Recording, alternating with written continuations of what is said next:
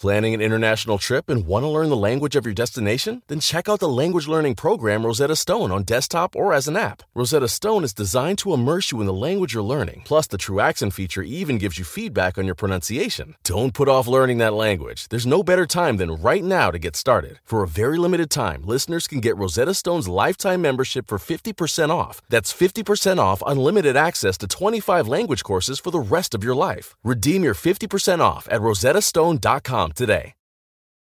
Let the word go forth. Fool me once. Are you fired up? I'm not a crook. Are you ready to go? Shame on you. It's Abe Lincoln's Top Hat, hosted by Ben Kissel. Fool me, we can't get fooled again. Welcome to the show, everyone. I am Ben Kissel. That's Marcus Parks. Hey, Ben. How are you, buddy? I'm doing good, man. How about you? Good. Crazy week. Crazy week, but a beautiful day here in New York City. Beautiful day. It's bright and sunny. Traffic is about to bottleneck, but that's okay. Did a lot of TV hits. Yeah, you did, man. I was a liberal. Yes, that was good. They called me a liberal radio host, and I said secular humanist in many ways. So that was a lot of fun. Also, Monday, I went to the closed Rikers Island, of course, the horrendous jail right here in beautiful New York City, and that was a very intense rally. I would imagine. You know, you forget, comedy is one thing. That's where the jokes start flying around. But when you go to these rallies, the intensity and the anger and the rage, it really is. You can feel it in the air. And I was aware that people were upset with de Blasio's plan for the 10 years. It's a 10-year, $10 billion plan to close Rikers Island. For those that don't know, I wrote a little article in the Daily News. It was a very good article. I would recommend Googling it. Google it. Google the article. Close Down Rikers Island by Ben Kissel. And they said I'm a Daily News contributor, and that's why, as you see today, Marcus, I bought the Daily News, not the New York Post, because I am a company man. Wow, that's all it took. That's it. They just had to publish me. But if the New York Post publishes me, I'm willing to, I'll put my dollar elsewhere. Start a bidding war, you oughta. I'll start a little bidding war. Who wants Kissel's dollar? Who wants it? You get one a morning, and it is possible that it could go to the Daily News or the New York Post. So the 10 years to close, the 10-year, $10 billion plan that Bill de Blasio, of course, the mayor right here in beautiful New York City, that's his proposed plan. People are absolutely livid with the 10 years, and I wasn't quite aware until going how upset they were with that, with the trajectory of 10 years, because many people... Of course, Bill de Blasio came up with the Working Families Party, which is a pretty left-leaning party and, heavily influenced by people who want criminal justice reform, and rightfully so. They wanted de Blasio to get on this day one, and of course now it's 3.5 years in, and now he's proposed a 10-year plan, and they're wondering, is this just a political move to get him reelected? And also the new mayor, if he is reelected, he's still got 4 more years tops. The next person coming in obviously will be a Democrat because it's New York City, might just scrap the whole thing. You don't know. I mean, really, Rikers is de Blasio's Guantanamo. Ooh. That's fun. We got a little Gitmo right here. And like Guantanamo, many of the people at Rikers have not been charged with anything. 75% of them are just awaiting trial. 90% are black or Hispanic. It costs $30 million alone just to transport people, inmates at Rikers Island, to court cases and things like that. It is absolutely insane and absurd how expensive it is, over $200,000 a year per inmate to house them there. And it's simply because many of these individuals come from poor economic means and they can't pay bail. Yeah. The misdemeanor fine is $1,000 on average for a bail, and a felony is $5,000 on average. So really it is an elitist system. It's a caste system. It's much like India in that way. And I think we need to do away with the entire bail bond system. It is obviously predatory on the poor. Of course. Without a doubt. So anyway, there's a reason why they advertise in bars. Absolutely. Yes. And there's a reason why all bail bond, stores or what do you call a bail bond? A merchant. It's a business, a merchant. Yeah. They tend to be in those communities that are preyed on by the police. Yeah, they get the little matchbooks. Absolutely. And so anyone following the BK for BK campaign, Monday, May 1st, we're going to have our policies out there on bkforbk.com. So check that out. It's going to be a lot of fun. Oh, you're doing it on May Day, huh? May Day. May Day is going to be crazy here in New York City. There's a lot of marches planned. Yeah. And I guess if you can go participate. But if if you're just give yourself extra time right here in New York City because the traffic is going to be insane. It's going to bottleneck. It's going to bottleneck. That's really all I know about traffic is that it bottlenecks, and sometimes it doesn't bottleneck. So that's your eyes in the sky right here on Cave Comedy Radio. It looks like it could bottleneck. It's not a bottleneck yet. I will let you know if it bottlenecks. Here on WCCR. Nice. So Donald Trump, of course, we're nearing his 100 days in office. FDR sort of set this precedent as something that's significant. FDR was the first one to say within the first 100 days, I'll do this, that, and the other thing. And then he made it kind of a big deal when he accomplished those goals. So that's why this whole thing has begun, this 100-day little mark to, It's like a preview of what your presidency is going to be like. It's like I'm going to make campaign promises first 100 days. It's a very convenient thing to use in a campaign. Right. And within 100 days, usually presidents have their cabinet all picked out, and they have a good core group of individuals around, and we have an indication of what the next 4 years are going to look like. Well, it's also kind of a calm down from a campaign season, where it's like kind of I guess I would say it's a hangover from the campaign season, because the campaign really doesn't end until after the first 100 days are over, and then people start settling into a new presidency. And I'm not sure if it is a hangover necessarily, because Donald Trump still appears to be drunk, judging from his Twitter. So FDR kind of started this thing. We're going in 100 days. Donald Trump hasn't made good on any of the promises that he campaigned on in 2016, and of course he wasn't able to repeal or replace the Affordable Care Act. The border wall has not yet been created. He changed gears on NAFTA. Of course, he's now very much involved in foreign intervention. The only thing that he did keep his promise on was getting rid of TPP. Of course, TPP was still in its infancy, and I suppose in some ways easy for him to do away with, because we hadn't seen it yet in action, as opposed to something like NAFTA. And of course, China is no longer a currency manipulator. He's all about the Federal Reserve. Loves the Federal Reserve. The EPA can stay. All those kinds of things that he promised to do away with are still there. However, the border wall seems to be the thing that he wants to get through first, to seem like he is accomplishing the goals that he promised the American people he was going to accomplish. However, it won't be $12 billion. It will be a $21 billion plan. And the Mexicans will not be paying for it, despite all the efforts and all the rhetoric from Donald Trump. No, of course not. Why would I really don't see how anybody thought that we were actually going to get the Mexicans to pay for a border wall. As a matter of fact, the Mexicans have said it will be a hostile act, and we might just, let's just have a war on the southern border. Why not? And of course, we're pissing off the Canadians as well. Well, the only which reason, is kind of fun, honestly. That is kind of fun. Well, the only reason why Trump wants this border wall built first is because he wants a tangible symbol. Right. He wants something that people can look at and point at and say, that's what he did. Look at that right there. Because it's a lot easier to do that than to point at policy, because you can't point at policy. And the border wall has a lot of skeptics. There's 4 border states who are against it. Yes, but even from conservative states, certainly the border states, Arizona's of the world, Texas. Well, of course. They're not thrilled with it whatsoever. Just because someone's conservative doesn't mean they're stupid. That's a good point. Absolutely correct. And specifically not Texas. We're not calling anyone in Texas stupid. We're going to be there very soon, and we think you're very smart and wonderful people. We love the Texas people. Beautiful people. Tremendous people. Do they make size 14 boots? Fuck yeah, they do. Oh, my friend. How do you think Big Bird walked around? You better watch out, Python. I'm coming to skin you, because I want some Python skin boots. And by Big Bird, I mean the gigantic man that I grew up with. Oh, is that right? Yeah. His brother was Big Tex. It's just a big family, huh? Isn't that wild? They're big men. So the whole point, we're getting into the argument here with the border wall of eminent domain, those kinds of things. Of course, it has to have, there needs to be just compensation. When you do go and take people's lands, the government has to compensate them. That is not in the plan whatsoever right now for the border. And then, of course, we're getting in, to the general use argument that the federal government would have to use in order to take the land and build this wall without violating eminent domain. Of course, eminent domain has sort of been, tarnished and thrown away in every single court case that's possible. The government has won every single eminent domain case, even when the man builds a treehouse and lives in it in order to stop a pipeline or whatever it might be.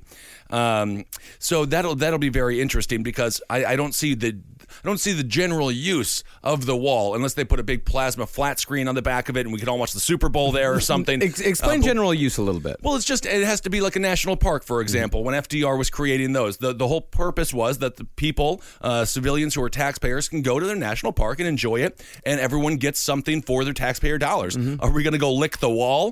Are they going to make it lolly, or is it going to be bubblegum flavored? Like, there is no what is the use of this wall other than being a massive hindrance to the and an eyesore?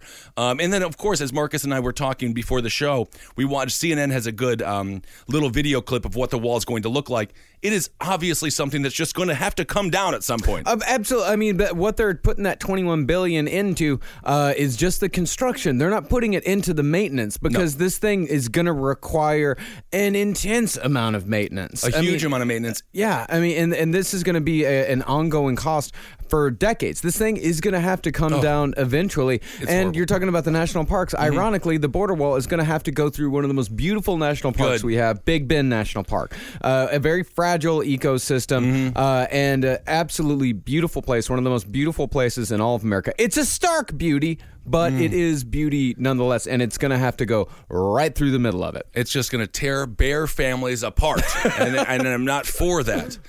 So, you know, I guess it'll be a good canvas for the Banksies of the world, you know, things like that. So this is really an interesting time for the Trump administration. Of course, he's sitting at 40% within his first 100 days approval rating, which is horrendous. I mean, this is the worst in modern history, without a doubt. Of course, George W. Bush, he was the last president to be elected without the popular vote in the year 2000, and there is no one saying that election wasn't extremely contentious. Of course, it had to go to the Supreme Court, which threw into question the power of the Supreme Court, the fact that they gave us a president for the most part, and of course, Jeb Bush and what happened in Florida, how unbelievably it looked like there's a lot of smoke there, and I think without a doubt there was quite a bit of election fraud fire when it comes to what happened in Florida regarding Al Gore versus George W. Bush. George W. Bush, in his first 100 days, was sitting at around 57% approval rating during this time. So that just shows you how divided the country is and how poor people in this country believe that Donald Trump is doing. 40% is extremely, extremely low, and you get the feeling that 40%, many of those people are just extremely hesitant. They still don't fully support him, but they're just trying to give him the benefit of the doubt, which is why people like W were able to get that 57%, because as Americans, as we've always said, we want to trust our president, and we want to have some faith in the system. Well, we're an optimistic people. We're a forward-thinking people. Americans have always been about the future, and I think a lot of the people that are still holding on a little bit is that I think they're a wait-and-see attitude, and they want to think that, okay, maybe he's going to pull this out. Maybe he's going to get his footing, and maybe he's going to get us to, at the very least, a bearable place, a good place. But when he keeps putting things in like the border wall, when he puts the border wall at the forefront of his platform, I mean, the border wall is a moral issue. And it is not just a moral issue for the people coming over from Mexico, who we have said before are refugees. The people that are coming over the border, they are refugees. Well, that's a good point, Marcus, and that's something that isn't really discussed a lot. We talk about the drug cartels, the only episode we never did on Last Podcast on the Left, because they will straight up behead your ass if you say something negative about them on Twitter. So again, great people, good people.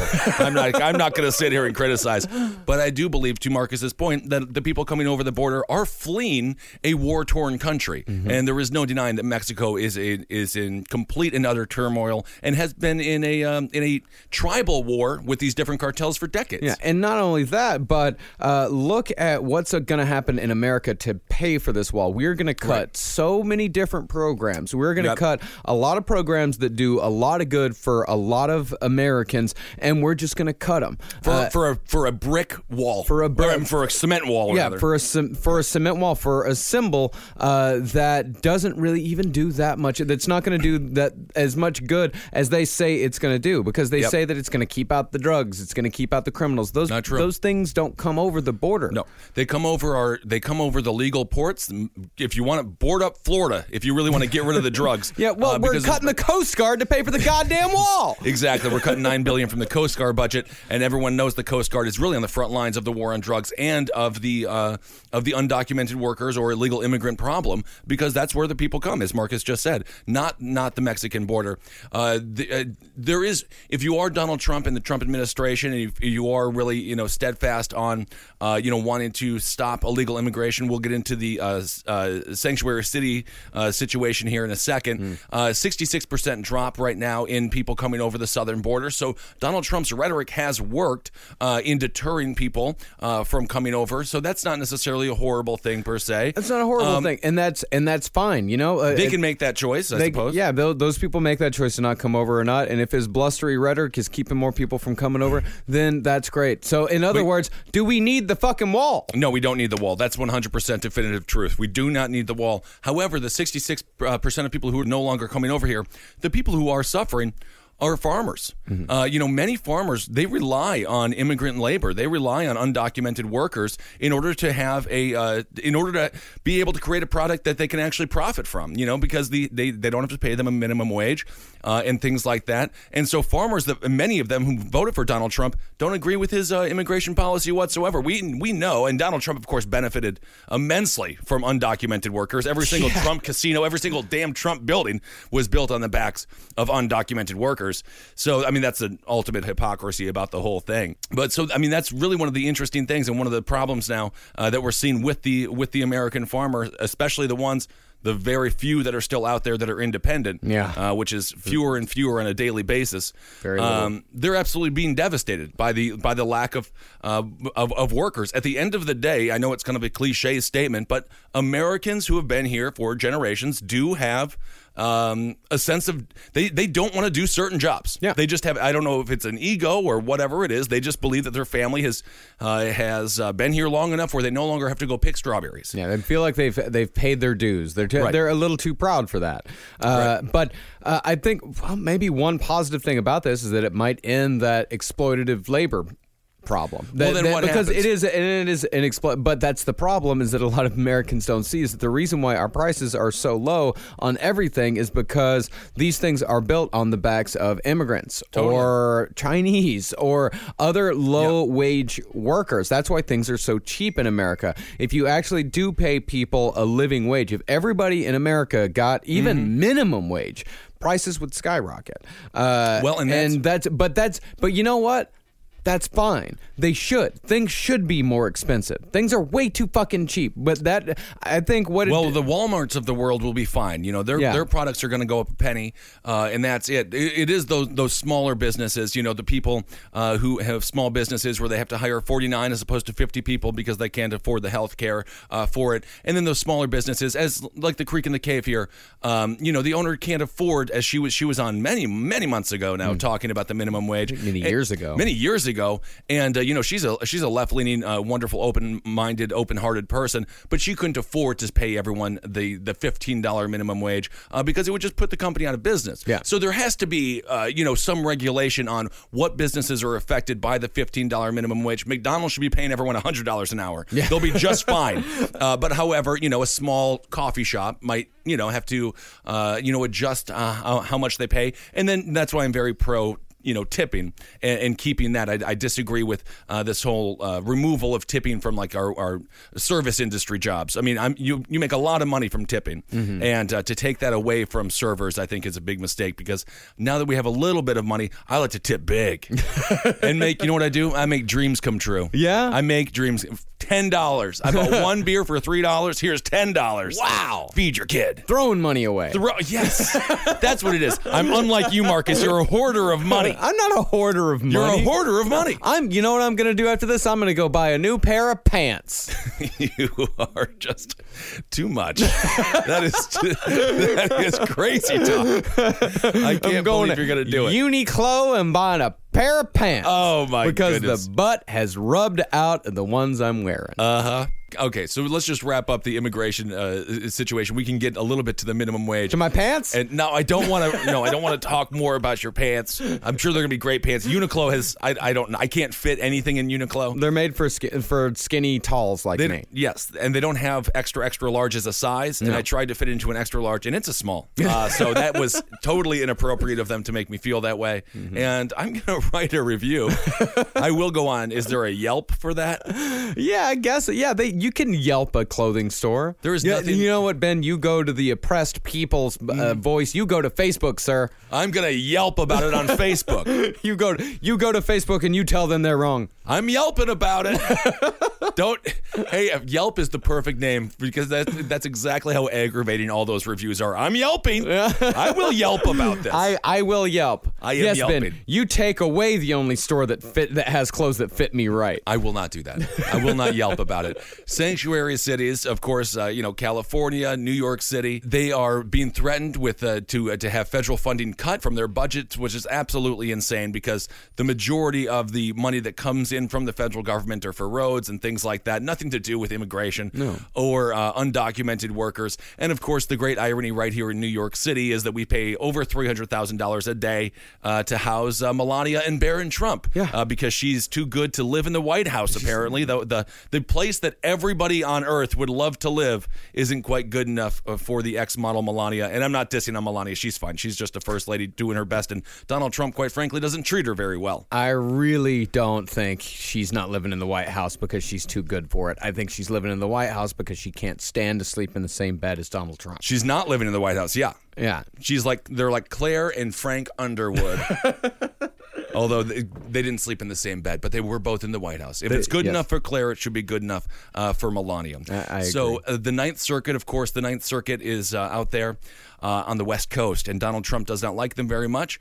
They were the ones who put a stop to the travel ban, so-called Muslim ban. So that's why the Trump administration was forced to go and, I suppose, rejigger it, for lack of a better word, and cut it down from 7 nations to 6 nations, and it seems as if that will be okay. The Ninth Circuit Court is now putting a halt to this proposal to stop funding for sanctuary cities for many, many reasons. Of course, the biggest one being that it is not the money does not go towards housing undocumented workers or undocumented peoples. These are massive federal funds that go, again, to infrastructure and education and things like that have nothing to do with immigration. So that's why they're completely separate, and the fact that Donald Trump wants to cut funding is absolutely insane. And so the Ninth Circuit has been sort of the stop of many of the more horrendous policies that the Trump administration has put forward so far. Many people think they're quite activist judges, and maybe they're having a little judicial overreach. At the same time, the proposal to cut funding to sanctuary cities from a federal level is completely insane and so obviously politically motivated. That it is very petty. And again, the irony is he will be attacking two of the major, with California and New York, two of the major states of this country, and in two states that are extremely vital to our economy. Yeah, well, he also doesn't care because cities didn't vote for him. Right. Rural communities voted for Donald Trump. That's who got him in office. Cities don't vote for him, so he doesn't care about cities because he will be with cutting funding to sanctuary cities. He will be hurting Americans. He will be hurting children who benefit from education programs that get money from federal funding. He's going to be hurting a lot of people for very petty reasons. Oh, absolutely. And this man wears his pettiness on his sleeve, and we understand that he gets very upset that the polls aren't the way that he wants the polls to be. He, everything's a fake poll unless one shows him doing mildly well. And you're right. He doesn't. He is open about the hostility towards the people who disagree with him. He does not embrace the protesters whatsoever. He has no political capability of understanding all of this emotion, all of this anger towards him. You can harness these things and pivot them in a positive direction, but instead he just calls everyone a paid protester and just completely discredits the rational complaints that they have against him and his administration. So I completely agree with you. It's absolutely petty, and when the federal government has a leader who is petty, it is extremely dangerous and extremely costly to this country. But you were talking about the middle of the country, and you're right. Donald Trump, it is a red nation if you look at the map of Republican areas and where Donald Trump won, and it is the cities that voted against him. The Democratic Party has to do some major work on turning that color red to blue, and I think they're attempting to with what Bernie Sanders just proposed with the $15 minimum wage and things like that. But the Democratic Party right now is in such turmoil, and the fact that they're not able to capitalize on the Republican Party completely falling apart and fraying between the Freedom Caucus, your war hawks, Bucks, your John McCains of the party, and then your Trumpers, your Steve Kings of the party. It's fractured in 3 different ways. And the fact the Democratic Party hasn't been able to coalesce and get together and have a strong, unified statement to solidify that middle of the country that is willing to vote Democrat because they had in previous elections. I mean, again, Donald Trump won districts that Barack Obama carried 2 years in a row, and that George W. Bush lost. So there is no reason why people in the middle of the country won't vote Democrat. They just need to have an economic message that resonates with them. And the $15 minimum wage, I think, is something that the Democrats might be able to use to get some people on board regarding the economy. But they're being hit on multiple levels because you also have Trump's build it and make it in America policy, or the America First policy. He's not for free trade. I was on Fox News yesterday arguing with Harris Faulkner, and she was yelling at me. And she said, "Oh, you're using superlatives." So what are you talking about? I'm just quoting the president. Which I thought was kind of interesting. But, that's going to raise the price of goods quite a bit. If we only build in America, if we're not going to be for free trade, as Donald Trump, we're going to redo NAFTA. Obviously, again, TPP is gone, which I am fine with TPP being gone.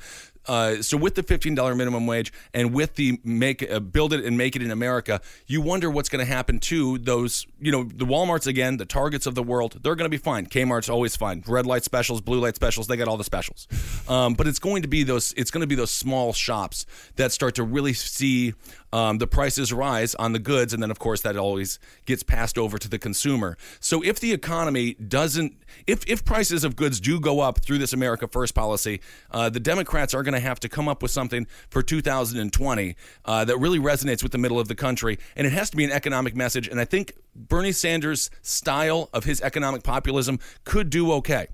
So, but they have to make a choice because the Democratic Party is currently kind of split between, the Warren Sanders wing of the party, and then you have your Tom Perez, Nancy Pelosi wing of the party, and both of these sides are just butting heads. And of course, Bernie Sanders is not a registered Democrat any longer. He is an independent. He refuses to get on board, which I kind of love. Yeah.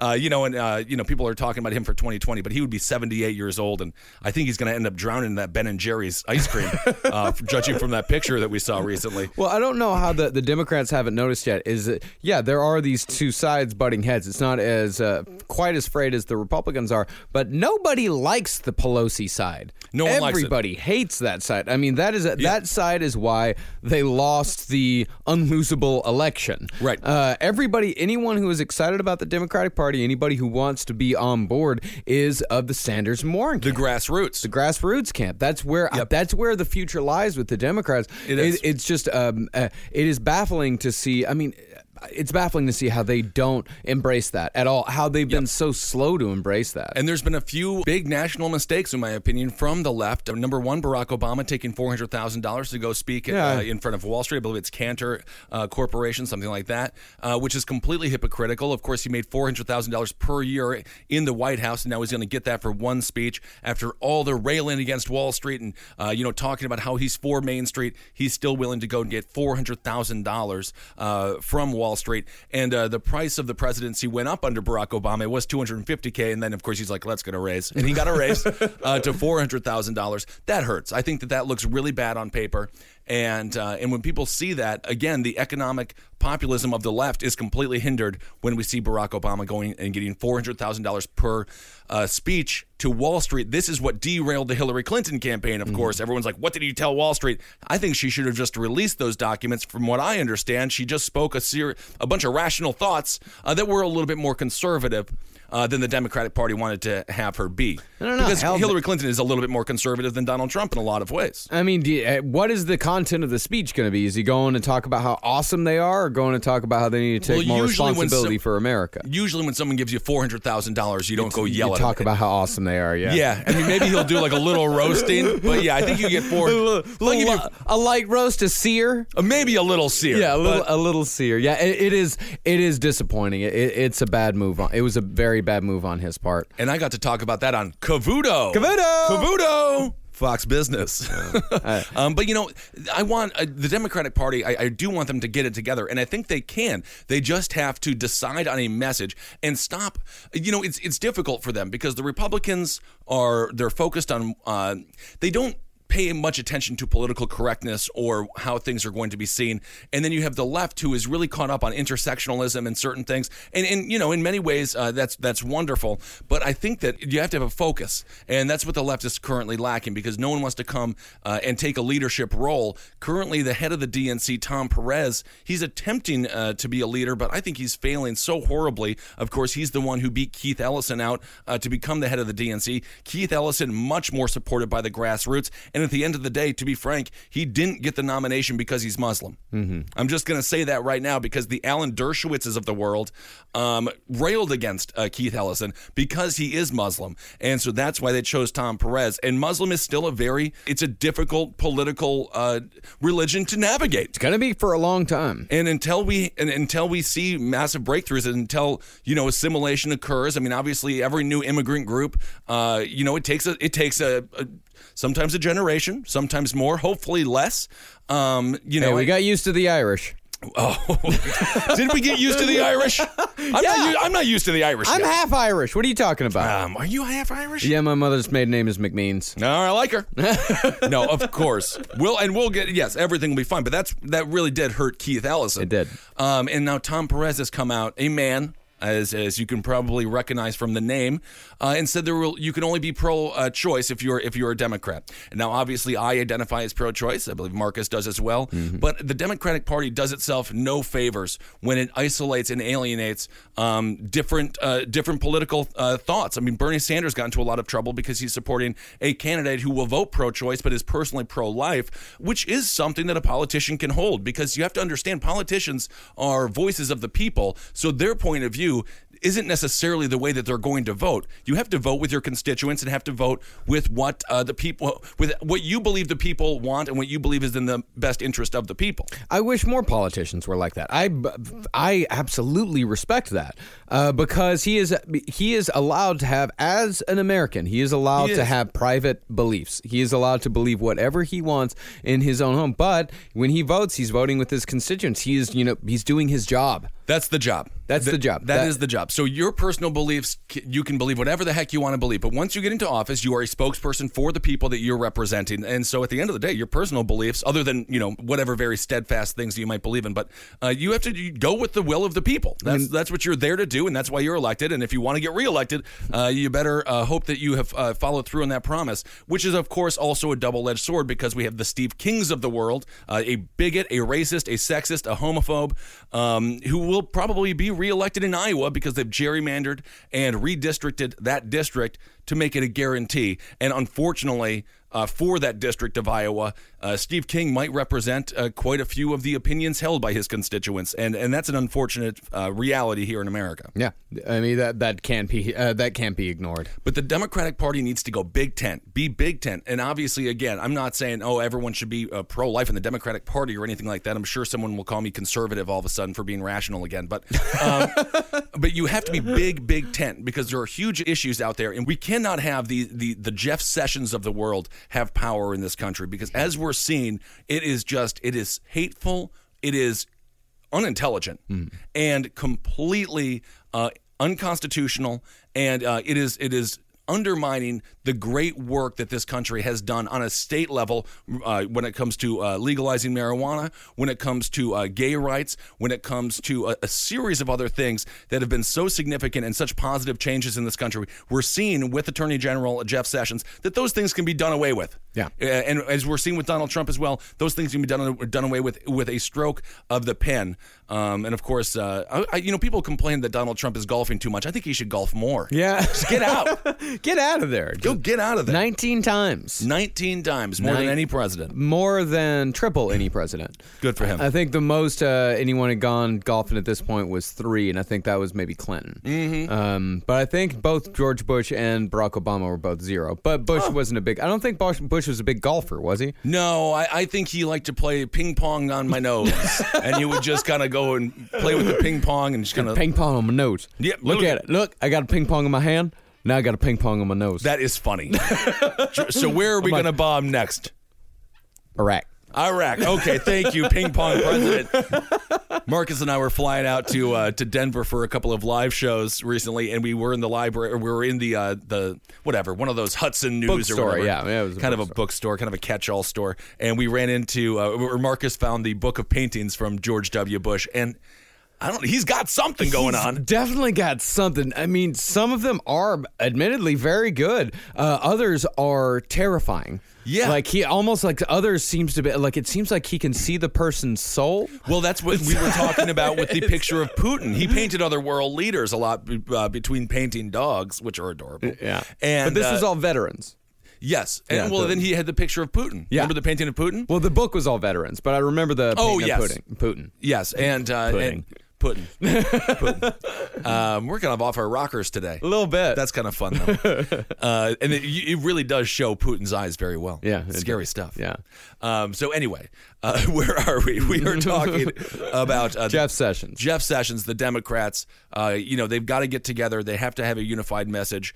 And it just seems like this would be the time to really capitalize. And I know we just had this man elected 2017 here. We are 100 days in, but they need to start getting some new faces out for the 2018 election. The Democrats have to start doing that now, and I haven't really seen anybody come forward, other than, of course, on a national level, somebody like an Al Franken, but he's already in the Senate. Where are the new people? Yeah. And I think that's something that Barack Obama is attempting to do after the Clintons sort of purged the party of all people that could possibly threaten their reign at the top of leading the Democratic Party. We just have to see, where it comes from and who's willing to step up to the plate. I think Tulsi Gabbard could possibly do very well. She's great.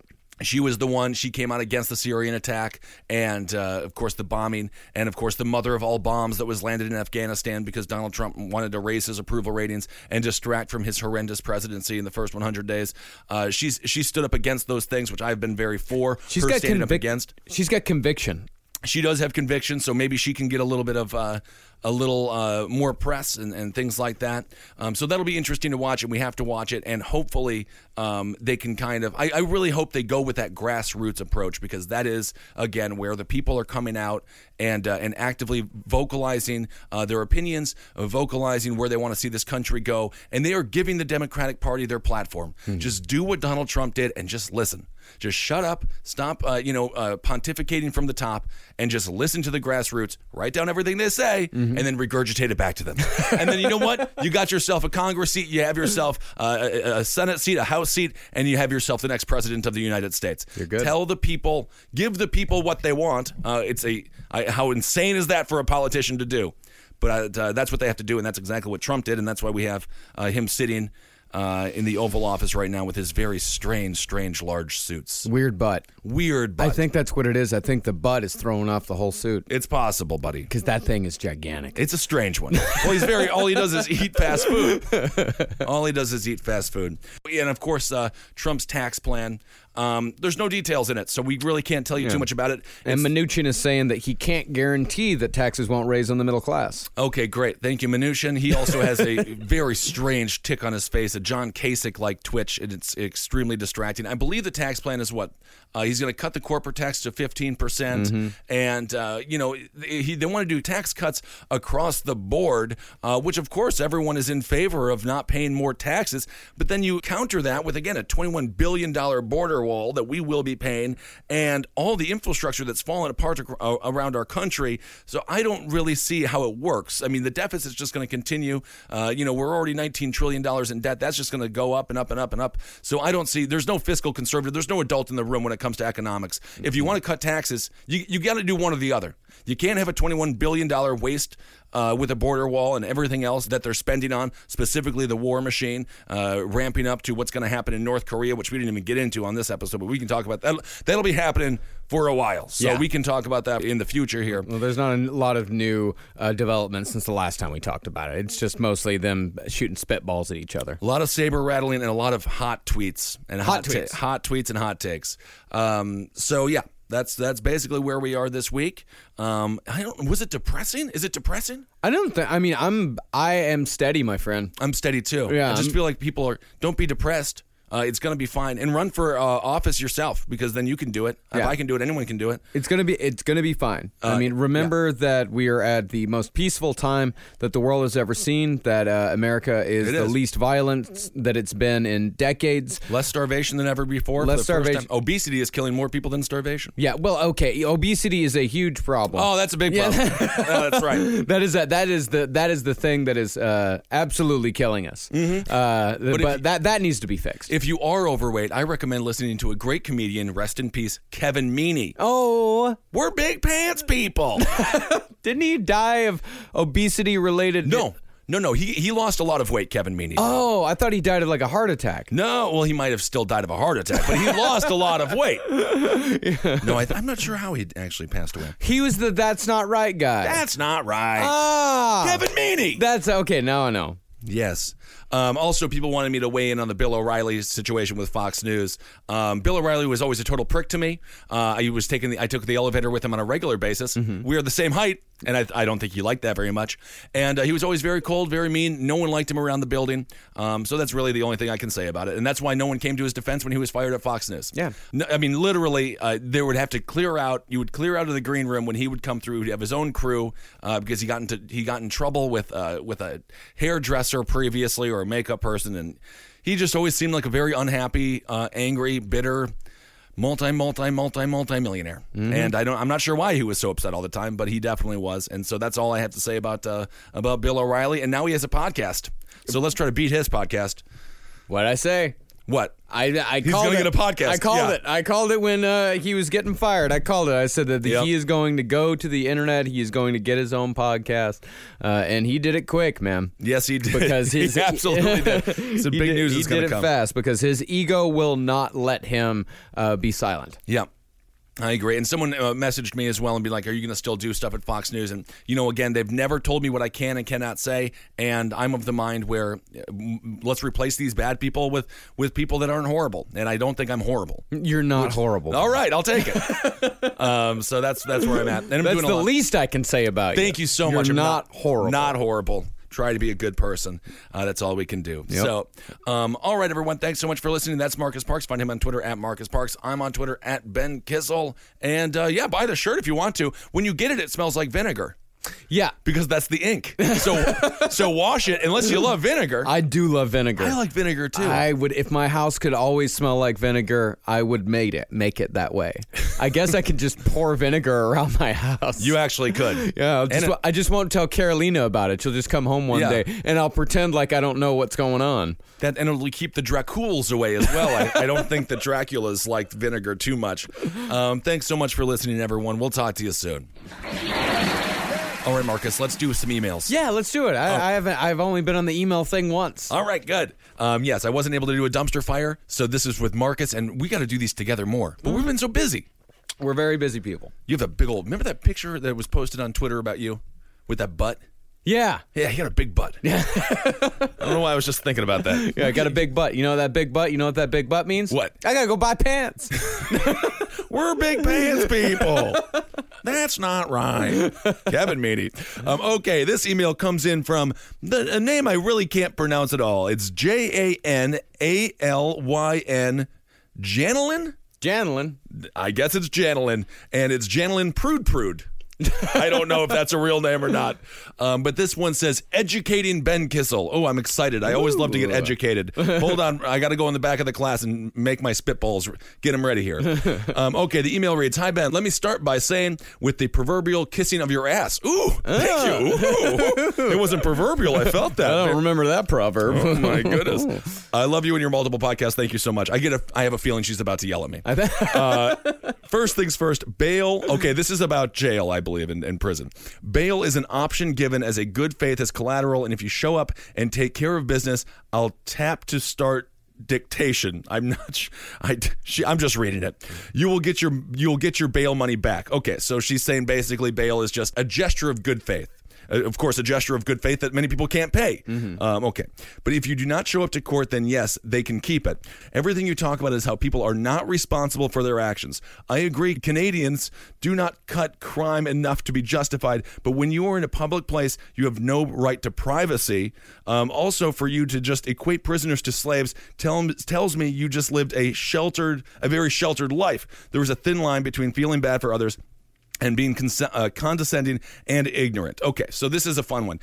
First of all, I mean, I don't think I've lived a sheltered life. I've been to jail. I've done hard time. Hard time. You didn't do hard time. You spent a night in jail because you got a 23 hours. DWI. That wasn't for the DWI. I didn't spend a night in jail for that. I was 19 years old when I made that mistake, and I learned a lot from that experience, and I have not driven drunk since. And please, learn from my mistakes. Do not drive drunk. It does not pay off in the long run. I spent 23 hours in the Tombs. Remember that here in beautiful New York City. Hard time. It was hard for me. It was just a sour milk smell. Technically, it was hard, and technically, it was time. So that is hard time. Yes, it was not backbreaking labor. And of course, we took in foster kids since I was 12 years old. And the criminal justice system. It is very interesting with what happens now with the criminal justice system. For the most part, foster care is a tube. It is just a bridge to the prison system. There is no safety net for these individuals after they age out. And things like that. So we do have to have compassion, and we do have to understand that we're creating a world, we create a society that is, we can either help individuals or we can hurt individuals, and we can either throw them away and not recognize that they are people that have perhaps made mistakes, many times extremely minor mistakes, and gotten over-sentenced beyond belief. I just watched a documentary about a man who was sentenced to prison for 4 years. He ended up with 100 years after getting into a prison fight, which happens, because there is no one defending these individuals. Prison guards don't give a crap, and at the end of the day, they're going to throw the book at you because you don't have any proper legal defense. And that's the situation that happens at Rikers Island as well that not a lot of people understand. There was a company, a program, and I'm forgetting the name of it. I wrote about it in my Daily News article. It's now defunct because it was deemed unconstitutional, which is very ironic. They would pay people's bail, and 92% of the people that they paid bail for at Rikers Island, they got out and they were found innocent and they did no jail time.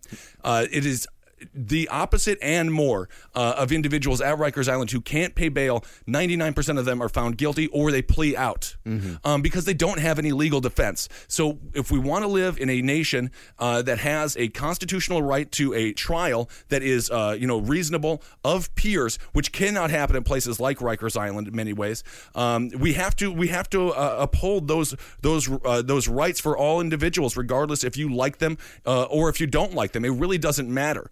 And also what happens at Rikers Island is individuals who they plea out because they're so horrified of getting the book thrown at them, and the over sentencing is just absolutely through the roof. So when someone is like, you're facing 25 years or you sign this for to get you 3 years, they're going to take it for 3 years. And the defense lawyer that they have is extremely busy. They're the McDonald's employees, and I'm not even saying this negatively. They're just extremely busy, and they don't have time to focus on your case, and they don't care, and they just don't have the ability to really take the time and help you. Well, public defenders, they have a stack of cases, a foot tall sometimes.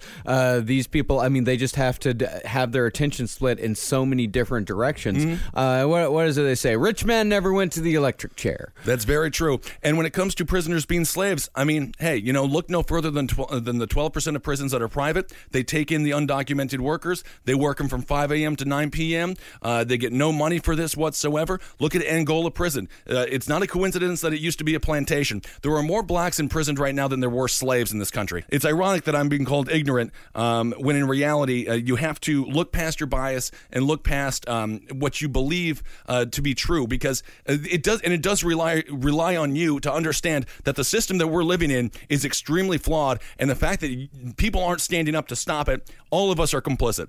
Every single person. There was just a person who was killed by the state. I forget what state.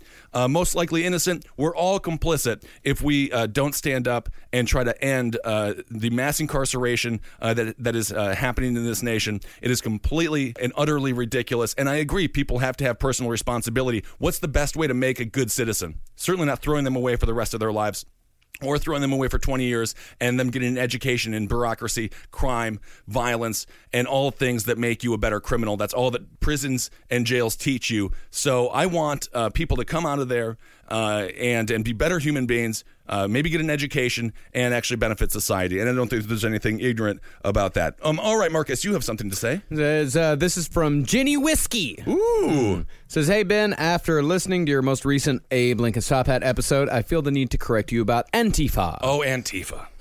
They've been around since the 20s in various countries, but what we know now in America as Antifa has been around long before the Trump era. In fact, Antifa kids have been beating Nazis out of the punk scene since the 80s and showing up at counter-protest Klan rallies. The only reason why this seems new to us now is the same reason twats like Richard Spencer and his minions just seem to pop up out of nowhere.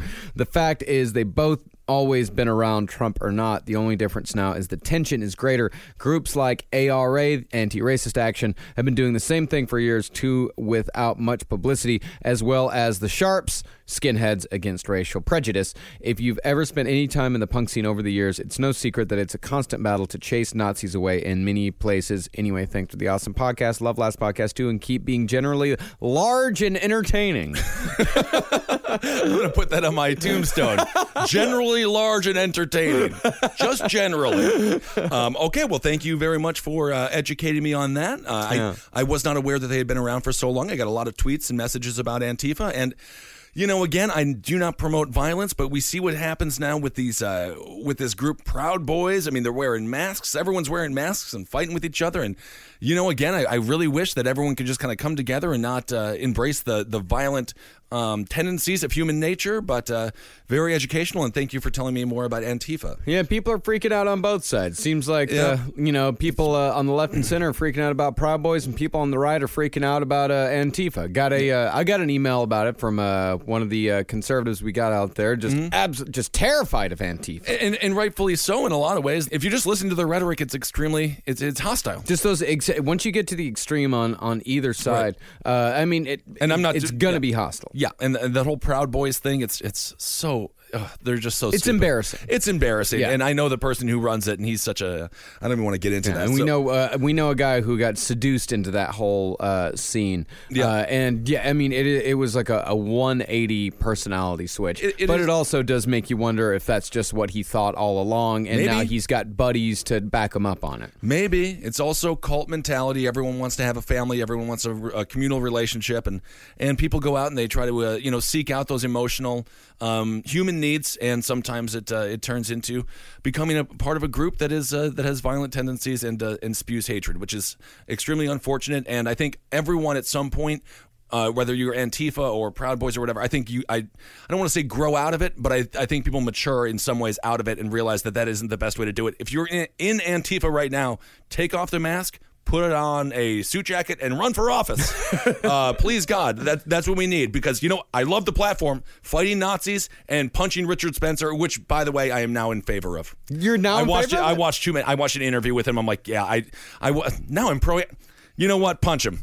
I don't care. He's such an asshole. It's unbelievable what a prick that guy is. You seen Green Room? Yes, of course. Nazi punks are terrifying. I'm not trying to mess with them. Yeah, Nazi punks, I'd say, are among the most terrifying people we got in America. It's funny you mentioned that. My friend Dennis, who you met during our Minneapolis show. Right. Great guy. Such a nice guy. He's got a daughter, wonderful person, one of the most liberal, loving people ever. He has a punk band, and they got suckered into the exact situation in Green Room that happened in Green Room. For those that haven't seen it, it's about a young punk band that goes to perform at a show. Turns out it's a neo-Nazi complex, and it goes on from there.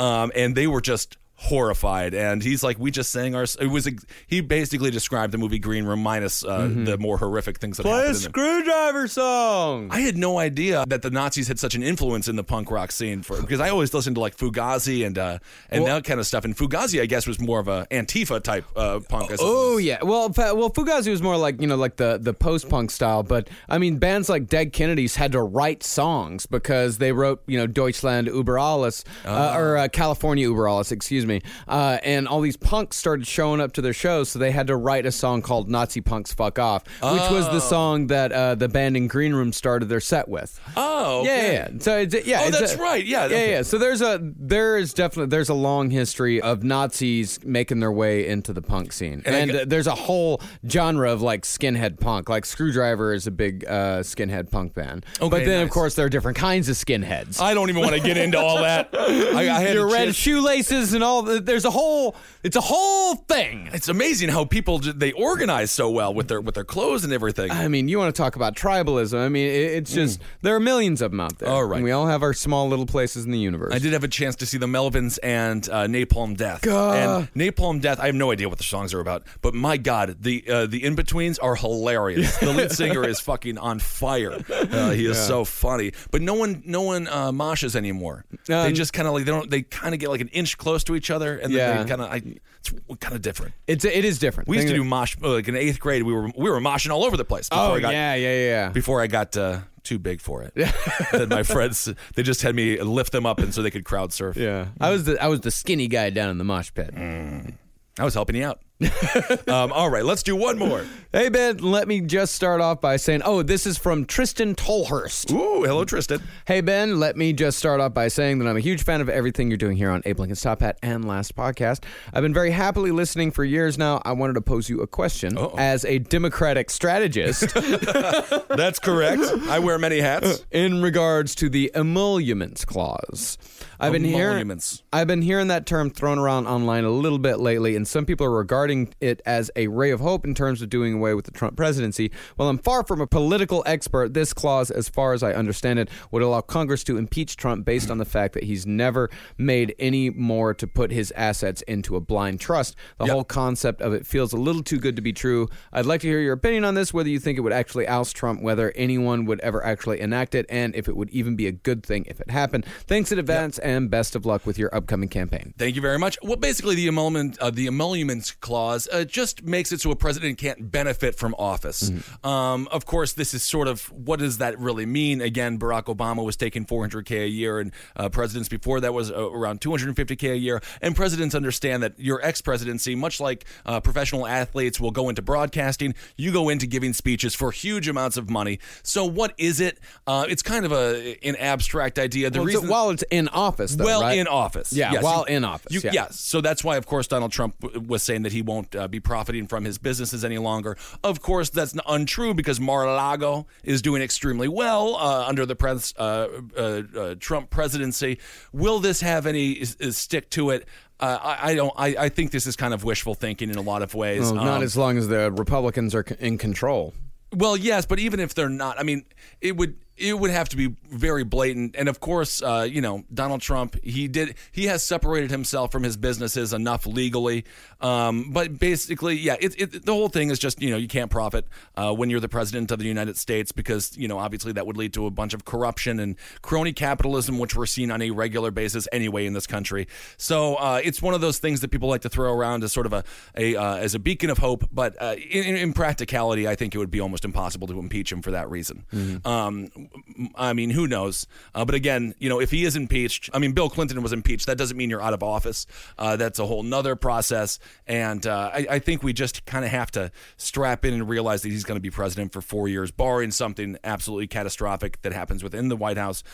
Frank Underwood, a.k.a. Mike Pence, I could see him trying to pull some political stunts and becoming president. But as I mentioned in the last Dumpster Fire chat, Mike Pence is atrocious. Yeah. His social conservatism is worse than Donald Trump's, to say the least, and I think he's also quite hawkish. So that's basically the emoluments clause. You just can't benefit from office, and Donald Trump maybe hasn't severed ties quite enough, but it seems like he's crossed the threshold of legality when it comes to being president.